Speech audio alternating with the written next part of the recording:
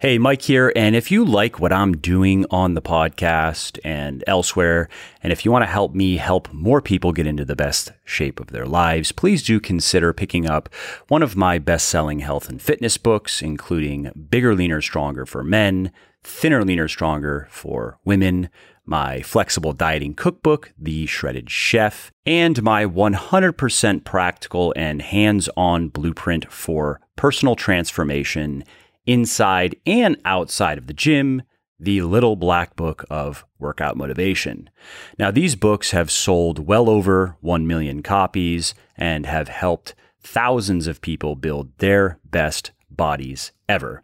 And you can find them on all major online retailers like Audible, Amazon, iTunes, Kobo, and Google Play, as well as in select Barnes & Noble stores. Again, that's Bigger, Leaner, Stronger for Men, Thinner, Leaner, Stronger for Women, The Shredded Chef, and The Little Black Book of Workout Motivation. Oh, and I should also mention that you can get any of the audiobooks 100% free when you sign up for an Audible account, which is the perfect way to make those pockets of downtime like commuting, meal prepping, and cleaning more interesting, entertaining, and productive. So if you want to take Audible up on that offer, and if you want to get one of my audiobooks for free, go to www.legionathletics.com/audible. That's LEGION athletics/AUDIBLE and sign up for your account.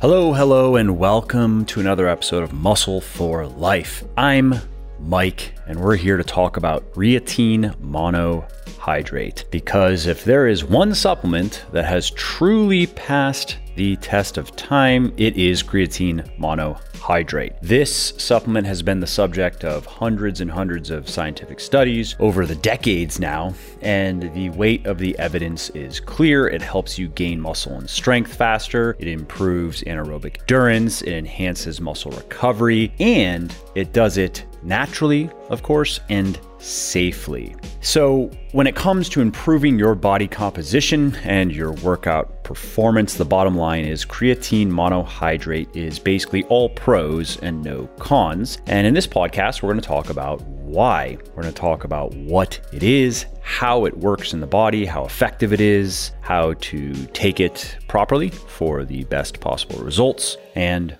more.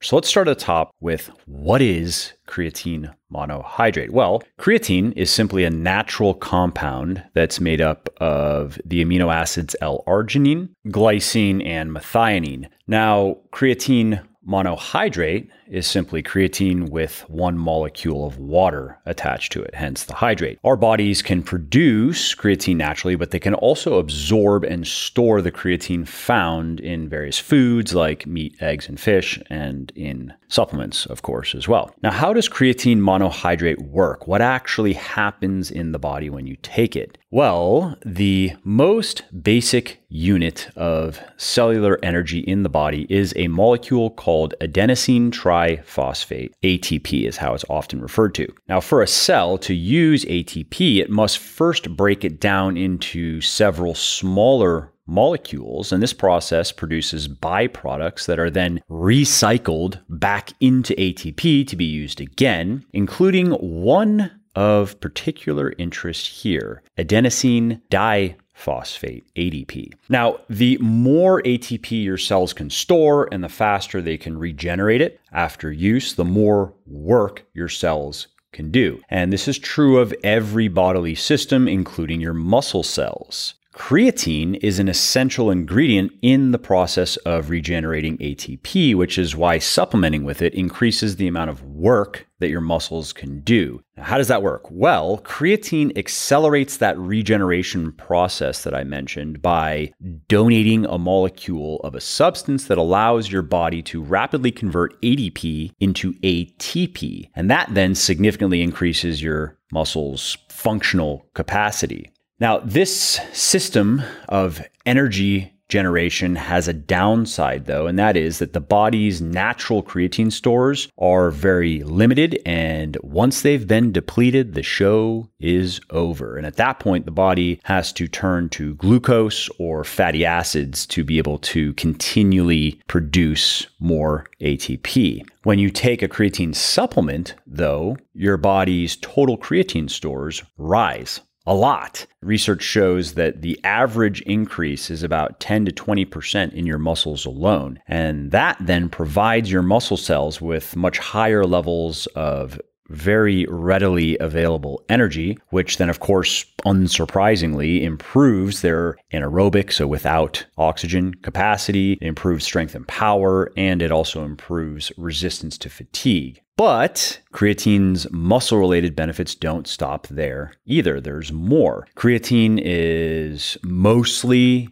popular with athletes and weightlifters because its biggest benefits relate to physical activities that involve short, powerful bursts of effort. One of the unique properties of this molecule, though, is that it can also significantly benefit higher rep training by increasing the number of reps that you can complete before reaching complete absolute muscular failure where you just can't get another rep. And there's even some evidence that creatine can improve endurance performance as well. It also has a few unique health benefits that have nothing to do with looking pretty, and we'll talk about those too. So let's first dive into muscle growth. Let's talk about how creatine monohydrate benefits muscle growth. There are two ways that it does this. One, it allows you to lift heavier weights for more reps, allows you to do more work in the gym, which of course then produces a stronger stimulus for muscle growth. And two, creatine monohydrate also increases the water content of the muscle cells, which positively influences muscle growth in a few different ways. Now, evidence for that first point of doing more work in the gym can be found in a number of studies, but one good example is a study that was published in 2001 by researchers from Skidmore College. And in this study, they split up 30 people into 3 groups. The first group contained 10 people who took creatine only, the second group, 10 who took a placebo and lifted weights, and then the third group, 10 who took creatine and lifted weights. The first 2 groups had no significant increase in lean mass, which is no surprise. Creatine is not like steroids, but the group that took creatine and lifted weights gained almost 4 pounds of lean mass in 1 month.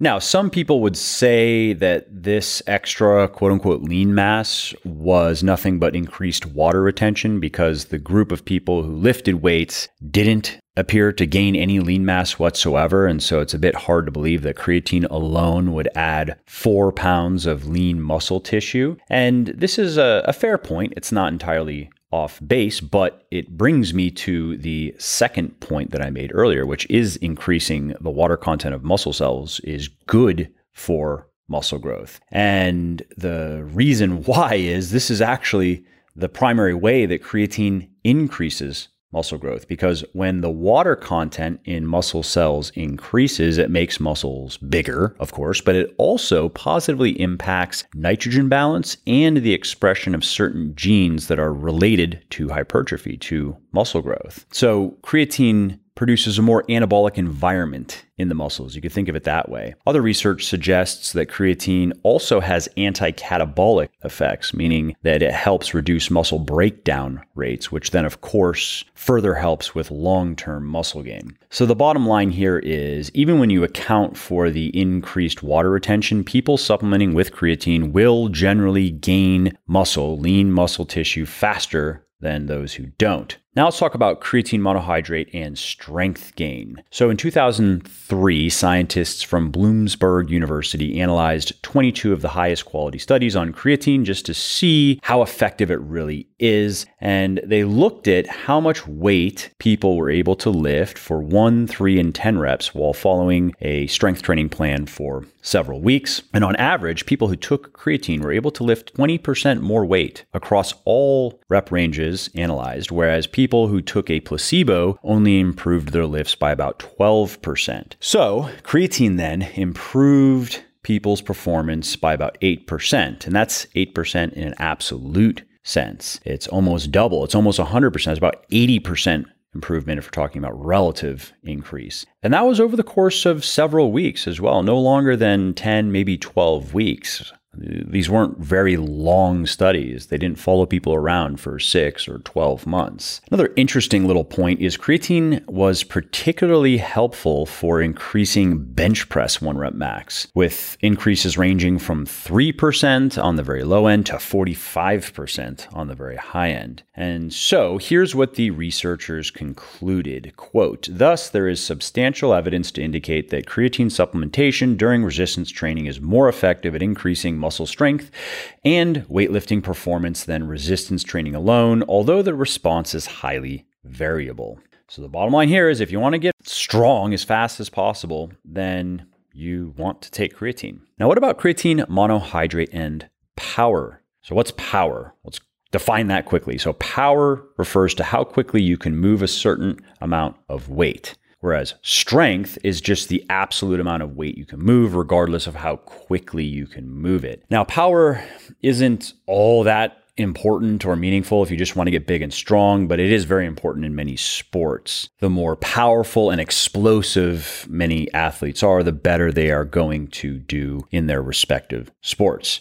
Now, as far as creatine goes, thanks to its ability to fuel rapid muscle contraction, studies show that it does indeed increase power output. This has been shown in sprinters, swimmers, wrestlers, and weightlifters. And it's also possible that creatine may directly improve power output through some other mechanisms that aren't quite understood yet. As, for example, one study that found that a single large dose of creatine improved neuromuscular function and increased power output within 24 hours, which is before it would have had time to really accumulate in muscle tissue. So it's an interesting observation that I'm sure will be explored further in the future. And it's also worth noting that if you are a vegan or a vegetarian, or if you just don't eat very much meat or animal protein, especially lean meats, then you are likely to notice the biggest benefits in terms of power output. Plant-based diets tend to be very low in creatine because the best food sources of creatine are meat, poultry, and fish. So it's no surprise then that plant-based eaters can benefit greatly from creatine supplementation, and that they tend to see the largest increases in power output. Now, what about muscle recovery? Creatine monohydrate and muscle recovery. Well, unfortunately, there isn't much research on how creatine affects recovery, but it does appear to enhance it. For example, one study on long-distance runners found that creatine supplementation reduced markers of muscle damage and inflammation after an 18-mile race. Of course, that's a key aspect of recovering, is repairing the muscle damage and reducing the inflammation. There's also other research that shows that creatine can reduce glycogen and muscle protein breakdown during a period of hard training, and that will then speed up recovery because there will be less recovery that's needed before the next bout of training. And that's really it for muscle recovery. Again, not much research out there on it, but it does appear to benefit recovery. Okay, let's talk about muscle endurance, creatine monohydrate and muscle endurance. Now, many people think of creatine as a supplement only for increasing strength and power, muscularity, but it is also proven to increase muscle endurance. So a good example of this is the same group of researchers from Bloomsburg University that I mentioned earlier conducted a study and found that creatine increased the amount of reps people could do with their 1 rep max by about 26% compared to just 12% for a placebo. And once again, creatine was particularly helpful for increasing bench press performance with increases of 16 to 43%. Creatine supplementation also seems to reduce fatigue in endurance exercise too. Scientists from the University of Nicosia and the University of Oklahoma found that creatine supplementation significantly reduced perceived effort, so how hard exercise feels, during an intense cycling workout. In one of these studies, though, only people who had relatively low levels of muscle creatine before supplementing experienced these benefits. So it is possible that those of us starting with normal levels of intramuscular creatine may not notice a reduction in perceived effort. All right, let's talk about joints, because creatine monohydrate has effects on arthritis and joint pain. And this is important because while strengthening your muscles is actually one of the better ways to reduce joint pain. Many people don't know that, and it sounds counterintuitive, but it is. According to a study conducted by scientists from the University of Sao Paulo, creatine can help here as well. So what these researchers did is they had one group of women take creatine and another take a placebo while doing 12 weeks of lower leg strengthening exercises. And then at the end of the study, what they found is the results in the creatine group far surpassed the placebo group. So the women who took creatine showed a 52% reduction in knee stiffness and a 45% reduction in pain, as well as a 41% improvement in overall joint function, whereas the placebo produced a moderate reduction in pain and no significant reduction in knee stiffness and no significant improvement in joint function. And the scientists weren't exactly sure why creatine works so well, but it's possible that the benefits were simply due to making the workouts more productive. All right, let's move on to the next benefit of creatine monohydrate, which is relatively unknown, and that has to do with type 2 diabetes. Now, it's well established that strength training is one of the best ways to reduce and stave off type 2 diabetes symptoms, and scientists wondered if creatine could amplify these benefits. And so researchers, again from the University of Sao Paulo, looked into this and published a paper on it in 2011. And in this study, they gave one group of diabetics creatine and another group of diabetics a placebo, and then put everyone through the same 12-week strength training program. And by the end, the creatine group saw a significantly larger drop in their HbA1c levels, which is a marker of the average blood glucose levels over the past 3 months. And these people also experienced a smaller rise in blood glucose levels after a meal, which is a sign of better insulin sensitivity, as well as other biological markers of better metabolic health. So that's a rather long list of impressive benefits for one measly, relatively inexpensive supplement.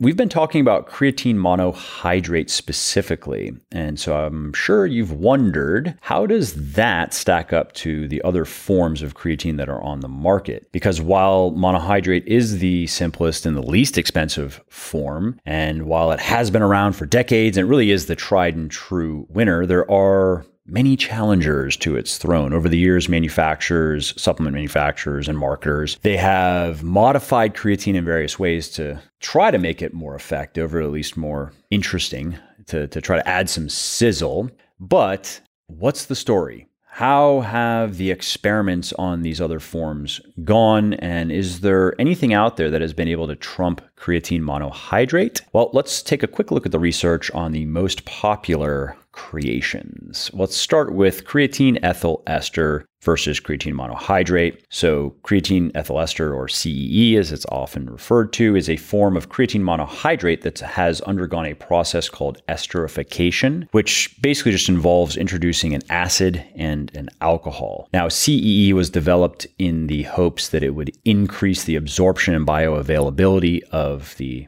creatine, but research shows that it is a dud. In one study, a direct comparison between CEE and creatine monohydrate showed that CEE can't even duplicate, let alone surpass the results seen with creatine monohydrate supplementation. So CEE is basically worthless. And the reason for it is research shows that it is less stable than creatine monohydrate. And this then results in a rapid conversion into a substance called creatinine, which has no beneficial effects in the body. So that's what happens to CE when you take it, but does not happen nearly as much with creatine monohydrate. All right, now let's talk about buffered creatine versus creatine monohydrate. So buffered creatine is just creatine monohydrate combined with magnesium or baking soda to raise its pH value. And in case you're not familiar with pH in chemistry, pH is just a measure of the acidity of a solution. So a pH of less than 7 is said to be acidic, while a pH greater than 7 is basic or alkaline. And the more acidic a substance is, the more it can react with other substances and cause chemical changes. And so the idea behind buffered creatine is that by raising its pH, you might be able to protect it against the stomach's powerful acids and thereby increase its absorption into the bloodstream intact. Unfortunately, though, studies show that buffered creatine simply is not any better than creatine monohydrate because stomach acid is just too strong to be negated by any buffering agent that has been used. At least anything that could be safely eaten, it just isn't powerful enough. The good news, though, is creatine is naturally resistant to stomach acid. In fact, studies show that 80 to 100% of the creatine that you ingest as creatine monohydrate will make it through your stomach unchanged. So it doesn't need the help of a chemical buffer. All right, let's move on to creatine hydrochloride versus creatine monohydrate. So creatine hydrochloride is just creatine bound with hydrochloric acid. And as usual, the goal here was to try to increase the absorption and thus the efficacy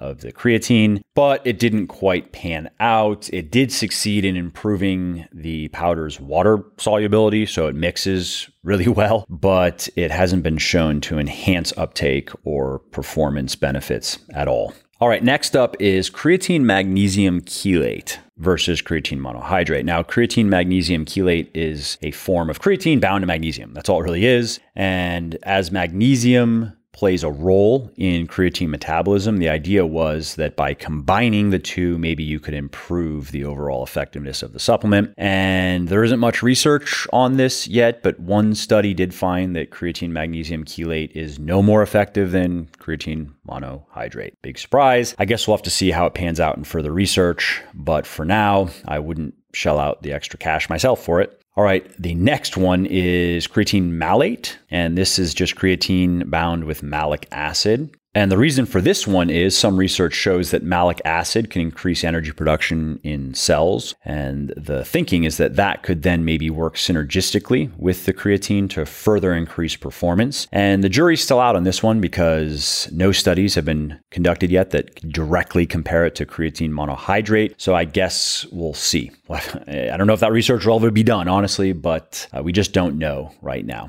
Next up is creatine nitrate. How does that compare to creatine monohydrate? Now, creatine nitrate is a form of creatine that's bound with chemicals called nitrates, and these are abundant in certain types of foods like beets and spinach. And research that unfortunately is no longer available online indicated that creatine nitrate may be more water soluble than creatine monohydrate, similar to creatine hydrochloride. And we do know that nitrates can improve performance, but no studies have been done yet that directly compare creatine nitrate to monohydrate. So I guess we'll just have to see where it goes if that research gets done and what the outcome is. Now let's talk about micronized creatine. You will find this in many creatine supplements, and all it is is it's creatine that has been processed to reduce the particle size of the powder. And most of the micronized creatine that's out there is just creatine monohydrate. And while micronization does help it better dissolve in water, it does not increase absorption or effectiveness. So if you just don't like how creatine monohydrate doesn't play too well with water, or if it upsets your stomach, then micronized creatine is a good option. I would take that over some of the other fancier options that can mix better with water because they're just going to be more expensive, whereas micronized creatine is going to be your least expensive option for something that mixes well, that has really good water solubility. And if you're wondering why it doesn't increase absorption or effectiveness, well, your body already micronizes the creatine during the digestion process by breaking it down into smaller particles. So pre-micronizing it doesn't achieve anything special beyond making it easier to drink and making it slightly easier on your stomach. Okay, the next form to discuss is creatine pyruvate. How does that compare to creatine monohydrate? Well, creatine pyruvate is creatine bound with pyruvic acid, and research shows that it may produce higher plasma levels of creatine than creatine monohydrate, but this does not translate into greater muscle absorption or performance enhancement. Remember, your body already can absorb a very large percentage of the creatine provided by creatine monohydrate, so slightly improving this does not have any significant effect. Next up, creatine citrate. How does that compare? Well, this is simply creatine bound to citric acid, and it's more of the same. It appears to be more water soluble, so it mixes better with water and it's easier on your stomach, at least a little bit, but no better in terms of bottom line results. All right, the final form that we need to talk about is liquid creatine. How does that compare to creatine monohydrate? Now, what is liquid creatine? Well, it is simply a form of creatine. It's actually usually creatine monohydrate that's just suspended in water. And this was really a marketing gimmick from the get-go. There was no proposed mechanism for how this would make creatine more effective. It would just make it more interesting. It would add a bit of sizzle for marketing. And unfortunately, studies show that it's actually far less effective than creatine monohydrate. You see, the problem is when creatine is mixed with liquid, it begins to break down into a substance that I mentioned earlier, creatinine, which delivers none of the benefits of creatine. So what happens is by the time a liquid creatine product gets into your hands, it's not really a creatine supplement anymore, but a creatinine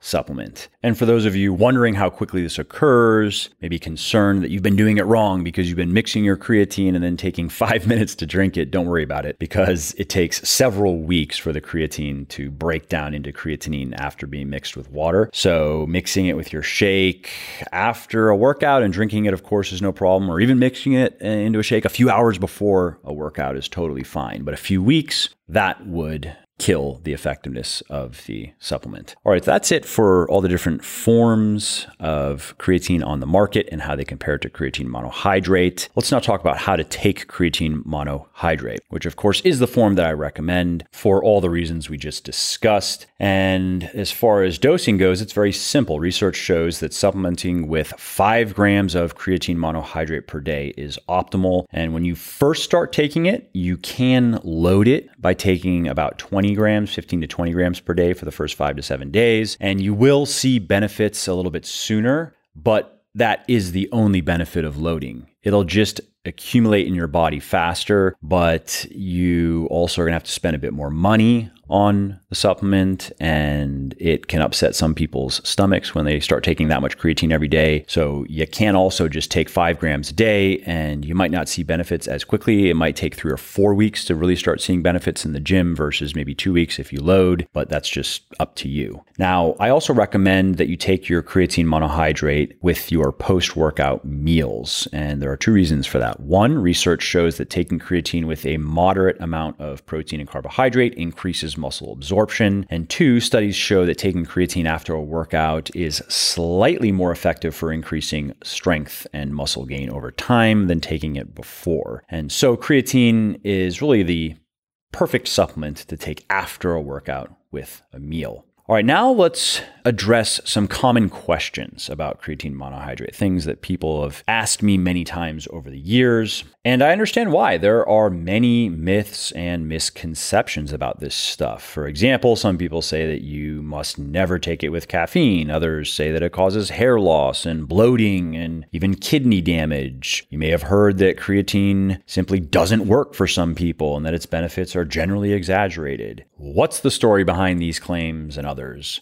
Let's find out. Let's start with caffeine. Does caffeine interfere with the effects of creatine monohydrate? And this depends on what kind of training you are doing, because it's well established that caffeine increases performance, so taking it with creatine should have an additive effect. That's not always the case though, as sometimes these two molecules don't play nicely together. For example, one study found that taking caffeine with creatine before lifting weights interfered with creatine absorption and negated its benefits. We should note though, in this case, that the study included just 9 subjects and the results have not been replicated by other research. So I don't think we should draw any definitive conclusions from that. And we also have 2 other studies on high intensity interval training that found that taking caffeine and creatine together improved performance over and above what you'd expect from caffeine alone. Now, this may have been due to the neurological enhancement that I mentioned earlier or some other mechanism not yet understood. So really at this point, we just aren't quite sure yet what to expect when you take creatine with caffeine before a workout. So if you want to play it safe, take your caffeine and your creatine separately, which of course is a moot point for most of us who take caffeine before our workouts, at least some of them, and then creatine after, which is what you should be doing to get the most benefit from both of those supplements. Do you need to take creatine monohydrate every day? That's a question that I've been asked many times. And the answer is no, actually, because it takes about a week for creatine to accumulate in your muscles once you start supplementing with it. And once it has, it takes some time to return to normal levels once you stop supplementing with it. And as a single workout doesn't use up that much creatine, once your muscles are topped off through supplementation, you can go several days or even weeks before your intramuscular creatine levels return to baseline. Now, of course, that depends on your training and your diet, but that's going to be generally true for most people in the gym. That said, the simplest way to ensure that you get the most out of your creatine supplementation is just taking 5 grams per day, because that ensures that your body's creatine stores always remain elevated. It's nice to know, though, that if you miss a day or two for whatever reason, it's not a problem. You're not starting over from scratch. Do you need to cycle creatine monohydrate? No, you do not need to cycle it, because when you supplement with creatine, while it's true that your body does reduce its natural production, creatine is not steroids. It sounds ominous, and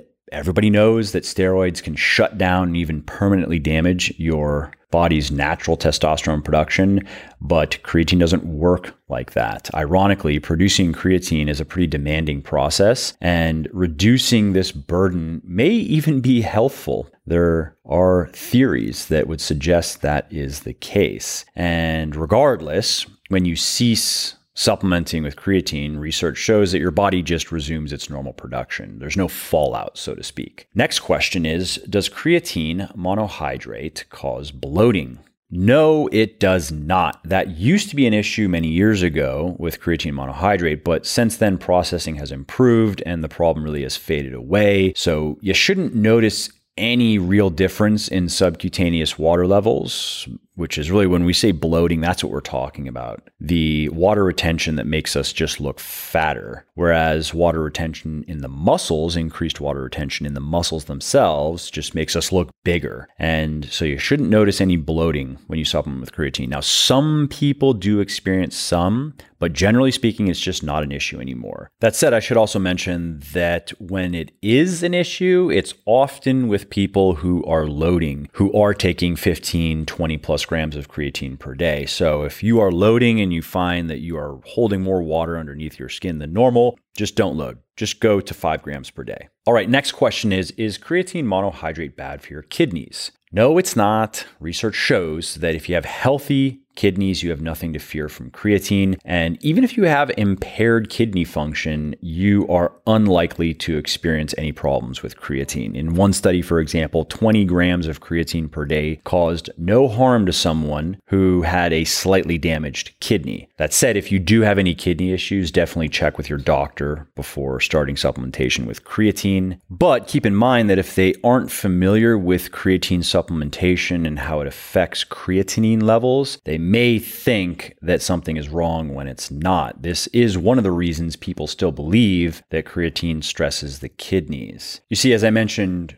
earlier, the body produces creatinine when it metabolizes creatine. Now, this would be a red flag in sedentary people who, of course, comprise most of your average doctor's patients. In sedentary people who are not supplementing with creatine, elevated creatinine levels can indicate kidney problems. But in exercising people, especially people who are training their muscles regularly and who are supplementing with creatine, research shows that high creatinine levels are to be expected. It does not mean anything is wrong. Many active people taking creatine don't know this, though, and then are alarmed by high creatinine levels popping up on a blood test, or are alarmed by their doctor being alarmed. So keep that in mind when working with your doctor, and if he or she isn't familiar with any of that, suggest they look into it because there is quite a bit of research on it, and get back to you with their opinion. All right, next question. Should women take creatine monohydrate? And the answer is absolutely. Women want to accomplish the same basic goals as guys as far as their gym going goes. Women want to build some muscle, they want to get lean,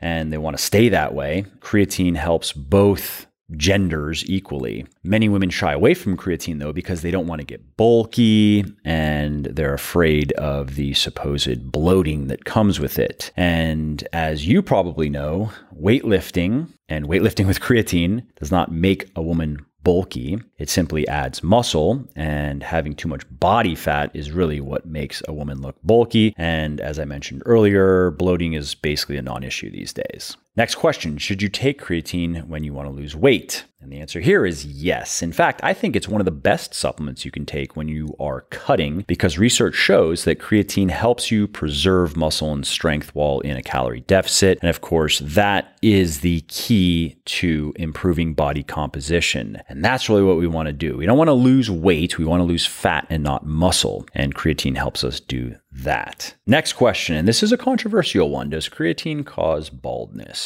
The answer here is probably not. This concern appeared and then spread like wildfire after a study conducted by scientists at Stellenbosch University found that male rugby players who were taking creatine saw a 40 to 60% increase in DHT levels after 3 weeks of creatine usage. Now, DHT stands for dihydrotestosterone, and this is a hormone that is largely responsible for male pattern baldness. And so then if you are susceptible to hair loss, if you have that in your genes, raising DHT levels is a bad idea. It's just going to make it happen faster. And so when people quickly connected those dots, they started to worry that taking creatine would make them lose their hair faster. Now, this issue is not that simple, though, because other research shows that it's just very unlikely. For example, so far, this is the only study that has associated creatine supplementation with an increase in DHT levels, and random, unrepeatable findings are not uncommon in scientific research, and this may be one of those cases. Another problem is this study only lasted 3 weeks, and DHT levels started to decline significantly after the first week when the athletes took a much larger dose of creatine. So therefore, it's possible that DHT levels would have dropped back to baseline after a few more weeks of usage. In other words, it may have had nothing to do with the creatine itself.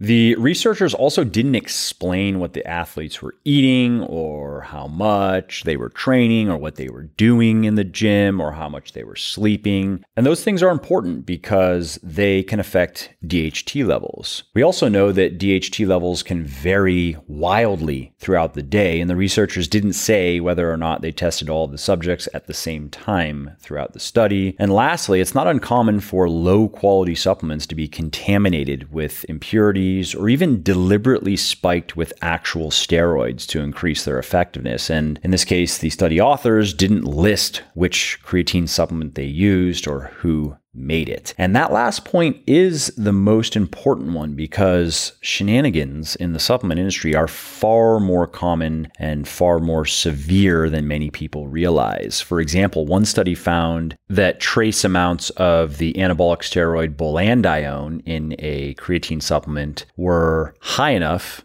to make people fail a drug test. And anecdotally, for what it's worth, I've worked with thousands of everyday people and have spoken with scores and scores of coaches and researchers, and I've never once heard anyone mention anything related to hair loss and creatine supplementation. So in the final analysis, there's very little reason to believe that creatine contributes to baldness, but the question is still out there because of that rugby study. And as a quick aside, I'm going to be funding a study next year that will hopefully put this myth to rest. I'll be talking more about that soon, but I thought it would just be a very helpful study to get done and to get out there because I know there are many guys who don't supplement with creatine because they are concerned about maybe losing their hair or losing their hair faster. And then there are many other guys who are supplementing with it, but are concerned that maybe it's going to make them go bald sooner. So again, the study that I'm going to be funding will be kicking off next year, and it'll take 12 to 18 months to get it all done, but it'll be great once it's done because it's going to be well designed and it should give a pretty conclusive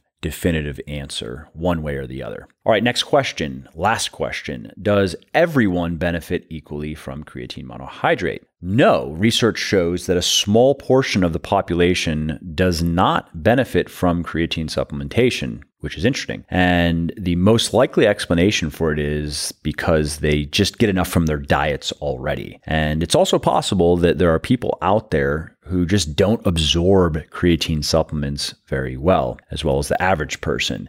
Now, if you're worried that you may be a non-responder because you haven't noticed some big increase in your weights or some big improvement in your body composition, don't give up just yet. First, you have to remember that the benefits of creatine are relatively small in the scheme of things, and they are hard to notice in the short term. For example, with creatine, you might be able to get, let's say, 1 or 2 more reps with a given weight or move a little bit more weight in your heavy sets. And that's not very impressive in and of itself, but it definitely can add up to significant improvements over time. Another thing to consider is that it's possible that other lifestyle factors are masking the benefits of creatine. So for example, if you haven't been getting enough sleep recently, then the negative effects of sleep loss are definitely going to override any benefits that you might be experiencing from taking creatine. And if you were to stop taking it, it would just be a little bit worse. And you could look at the other way too, and you could say that creatine may be mitigating at least some amount of the negative effects of inadequate sleep, at least in the gym, but you simply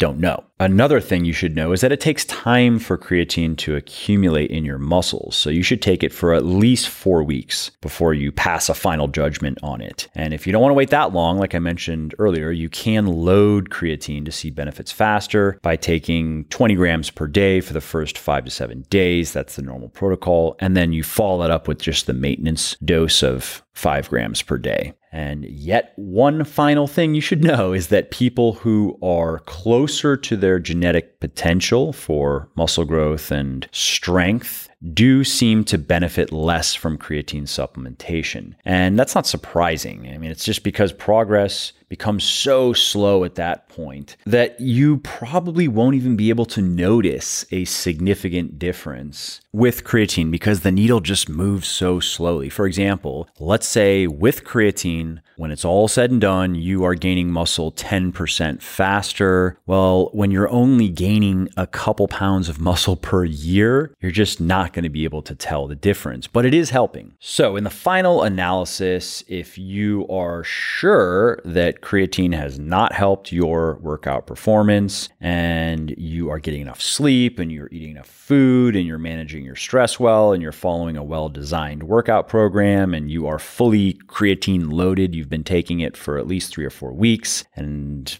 if there's really nothing happening, then yes, you may be one of the few people who simply doesn't benefit from it, and you can just drop it out. But if you're not sure, you may want to keep it in because it is inexpensive. And if you are responding and you are just not aware of it, then why give up the benefits? All right, well, that's it for this long and detailed discussion of creatine monohydrate. I hope you found it helpful. And if you are wondering about specific products, like which specific creatine monohydrate supplement you should buy, you can buy it in bulk if you want, but you can also find it in my 100% natural post-workout supplement called Recharge, which not only contains 5 grams of creatine monohydrate per serving, but also contains clinically effective doses of L-carnitine L-tartrate, as well as cortisolic acid to help you gain muscle and strength faster and recover better from your workouts. And if you want to check that out, just head over to legionathletics.com/recharge or just go online and search for Legion Recharge.